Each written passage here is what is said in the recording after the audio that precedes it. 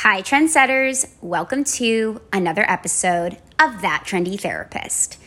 So first of all, I just wanted to say that it's been a minute. And that's just because things have been super, super busy. Number one, Matt and I are going to be moving. Our lease is up at the end of the month. So obviously New York real estate and looking for places can be a lot, and just, picking that perfect spot. We did find one. We're really excited about it, and I can't wait because it's just like that type of place where like the building itself is kind of like art. You'll see what I mean when I get there, and there's going to be so many photographs and so many, just videos and things that we're going to be doing there that I'm so excited to bring to the table for Trendy. So that's part of why we've been a little MIA, or I've been a little MIA on here. And the other thing is that I am currently starting to study for my exam.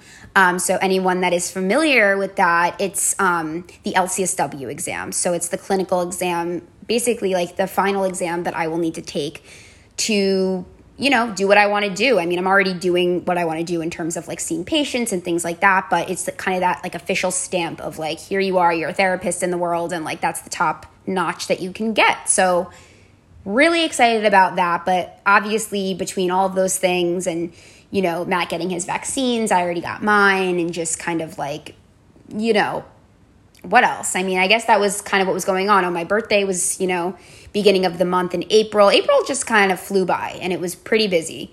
So that is where we've kind of been. And so I just wanted to first say I missed you guys, and hopefully you weren't too worried about where I was. No, I'm just kidding. I'm sure nobody even noticed, but hopefully, some of you did, because that shows me you're paying attention. So, I guess today really what I wanted to do was kind of come back with an episode that was one that I think a lot of people could benefit from, which is what therapy is really like. So I feel like, as May is Mental Health Awareness Month, which is awesome. I think every month should be Mental Health Awareness Month, because we should always be aware of our mental health. It's something that everybody has. Everyone has mental health. It's just, again, the health of your mind and mindset and emotions. And that is something that like a lot of people neglect, unfortunately. And I think more and more it's becoming part of mainstream conversation, and the stigma is, becoming lessened around therapy and getting help for, mental health. But it still exists. It's still something that people seem to hesitate or not know how to talk about. And it's something that I think education would really help on, which is why I kind of wanted to make this episode about what therapy is really like. Because I know that when people talk to me about therapy or ask me questions, whether it's people I know or don't know personally, or even just prospective patients that are calling and, I'm having intakes with them and they're asking about what therapy with me is like, I realize from all of those conversations that there really are so many misperceptions about what therapy is and what it can be and what it looks like. And I wanted to just sort of talk to you guys about that. And whether you're someone that's in therapy or thinking about going to therapy or starting therapy, I think this just could really benefit you. So let's just dive in. I'm just going to talk to you guys about, from my perspective as a therapist, what therapy is really like. So I'll start by saying that, as you guys know, I'm a very modern, progressive therapist, meaning that I am trained in all of those sorts of old school theoretical models of therapy, whether it's DBT, dialectical behavior therapy, CBT, cognitive behavioral therapy, psychodynamic therapy. I'm trained in all of these things just from school and from working at my private practice that I work at. And so I use all of those methods, obviously, in my work, but I also pull from my own experience. I pull from, things that I see and experience on social media or just in the world. And I pay close attention to, obviously, trends, as I'm that trendy therapist. So I kind of, when someone asks, like, what is your mode? What is your method? It's not the easiest question for me to answer, because it's kind of an integrative approach where I really meet the patient where they're at. So if someone comes to me and they have obviously a presenting problem, which is the problem or issue at hand that they want to really start therapy for, I really get a sense of what that issue is, A, and B, like what the person is like, because sometimes somebody comes in and they really want a quick fix. They want answers and they want them now. They want structure. And that kind of speaks to one of the first things that you should know about therapy, which is that there really is no specific structure or template that you can just use for anybody. It's different for every single person and every single therapist. That said, there are more structured forms of treatment, such as DBT and CBT, which are treatments that there are goals. Sometimes there's homework assignments in between sessions. Read this book or this passage, journal about this thing. So sometimes when someone comes to me and they're looking for something more tangible, something that they can kind of really feel like they're achieving something on a more short-term scale, then I will do more structured forms of therapy. That said, you're not going to come to a session with me and it's going to be, okay, A, B, C, we're doing this, then this happens. It's more free-flowing than that. I like my patients when they come to me for session to feel heard, seen, and understood. Those are kind of some of the bottom lines for me. I think that like for humans in general, not just in therapy, but for humans in general, being heard, seen, and validated in your feelings is really like, those are the most important things. And I think as a therapist, that's really something that is a fundamental part of the process for me, is making sure that I'm meeting that person where they're at and that I'm seeing them for who that they are. If I don't do that, then I'm not really working with them. I'm just kind of applying a template and assuming that it's going to work for that person. So I think that what makes, and something to look for in a therapist, what makes somebody, a skilled therapist is also just being able to adapt and be flexible and be almost like playful with it. Some of my patients do listen to and watch things that I post on social media, which shout out to you guys, you know who you are. And that's great. And I love that. And I love when my patients kind of mention to me, hey, I saw this thing you posted. It really resonated with me. All these sorts of things. I feel like it takes our sort of therapeutic alliance to the next level. When you have things that you can actually talk about, that you can relate on, it sort of opens up that channel for communication where you have that comfort level with the other person, and makes you feel even more inclined to open up about things because you feel like, hey, this person sees me and they get me and they understand where I'm coming from. So I'm not afraid to, self-disclose when it's appropriate. I mentioned self-disclosure sometimes on my platform, and I want to talk about what that means. I mean, what that means for me, and it means something different for every therapist. Some therapists you'll go to and you're really not going to get any information out of them about who they are, what they're like outside of the therapy room. For me, I don't believe that that's the most helpful. I see the benefit of it sometimes. I do. And I think it's a more old school approach when the therapist is supposed to be a blank slate. And, I guess the theory and the point of that really is that then the patient feels that they can sort of project whatever fantasies or desires, or not desires, but yeah, anything really, any human need into the situation. And then you can kind of reflect that back. And then the countertransference and the transference all plays a role in determining what the best course of treatment is for the individual. But for me, I also feel like when I end up disclosing certain things when it's appropriate, again, I'm not just going to say, hey, guess what I did last week to my patient.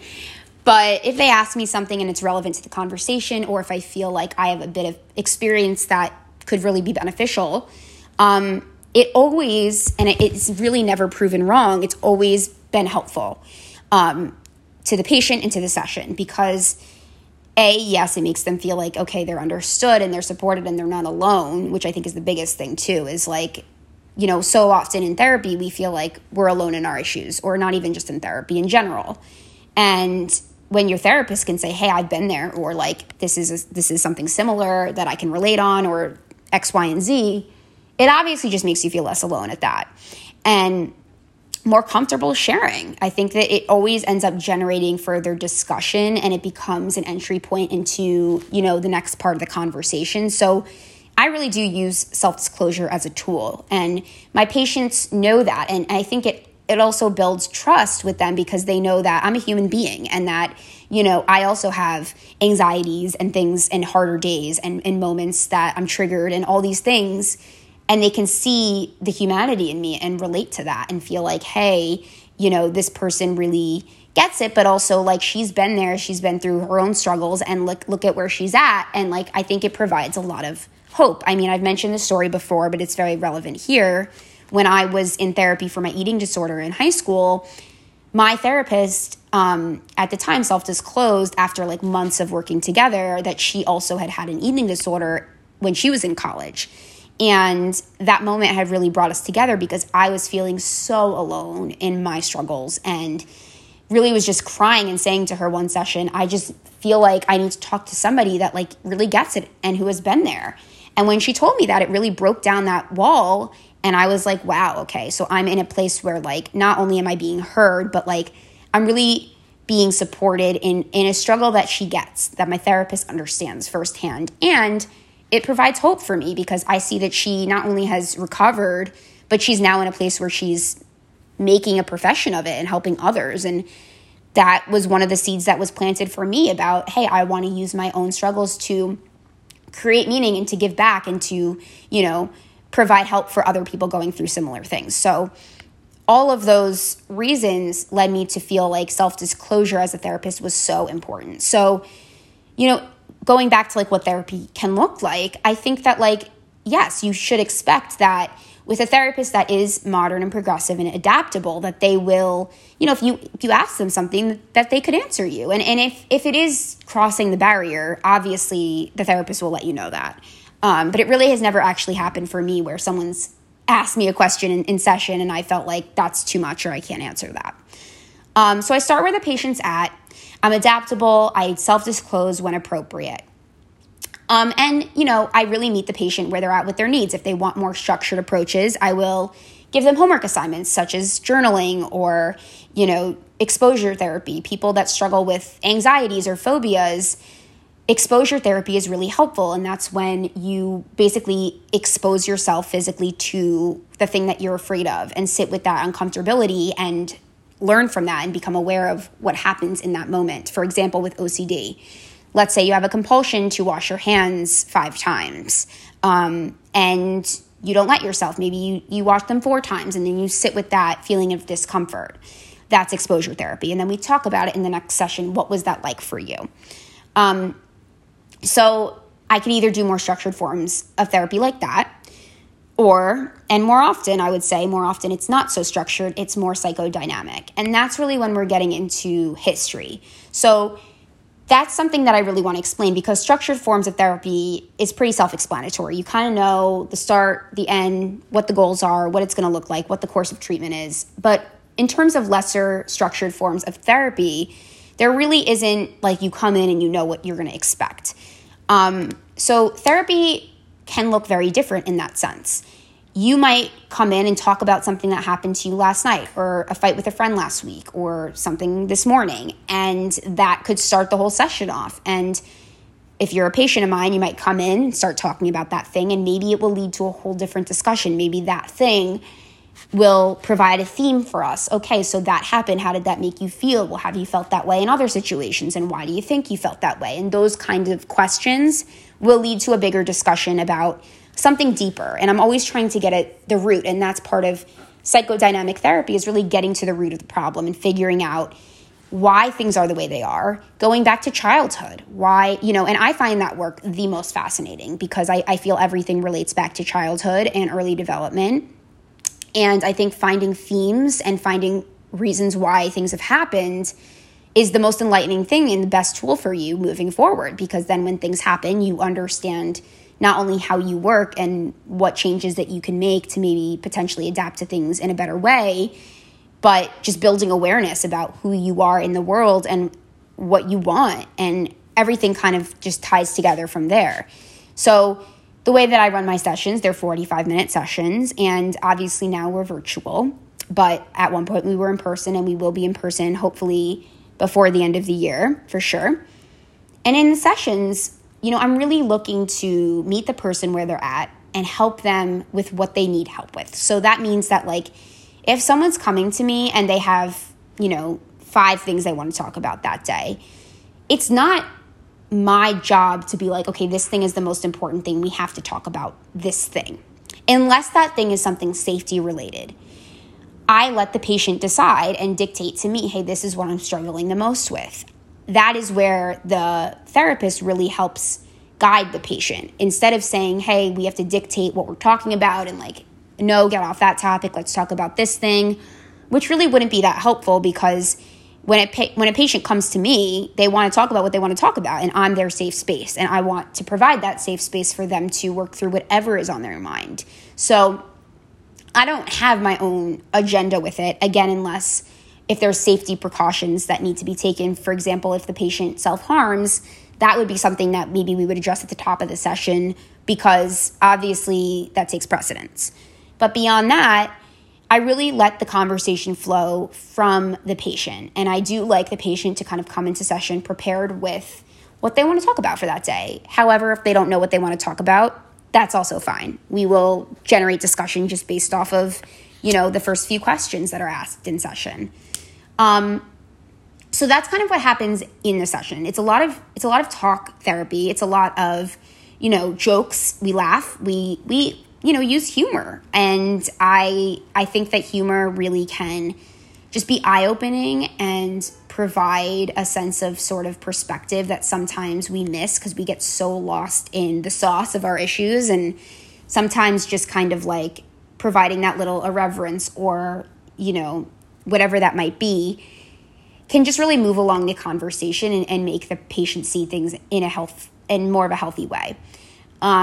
So it's not, when people think of therapy and they're like, well, therapy is something that I can only go to if I'm really struggling with something, or it's for people that, and I think the narrative of this is changing gradually. I think people are realizing that every single person can and should go to therapy because anyone can benefit from it. It's really just having that person to talk to outside of yourself that's not biased that will help you with, whatever it is that you're going through. You don't have to have an agenda going into it.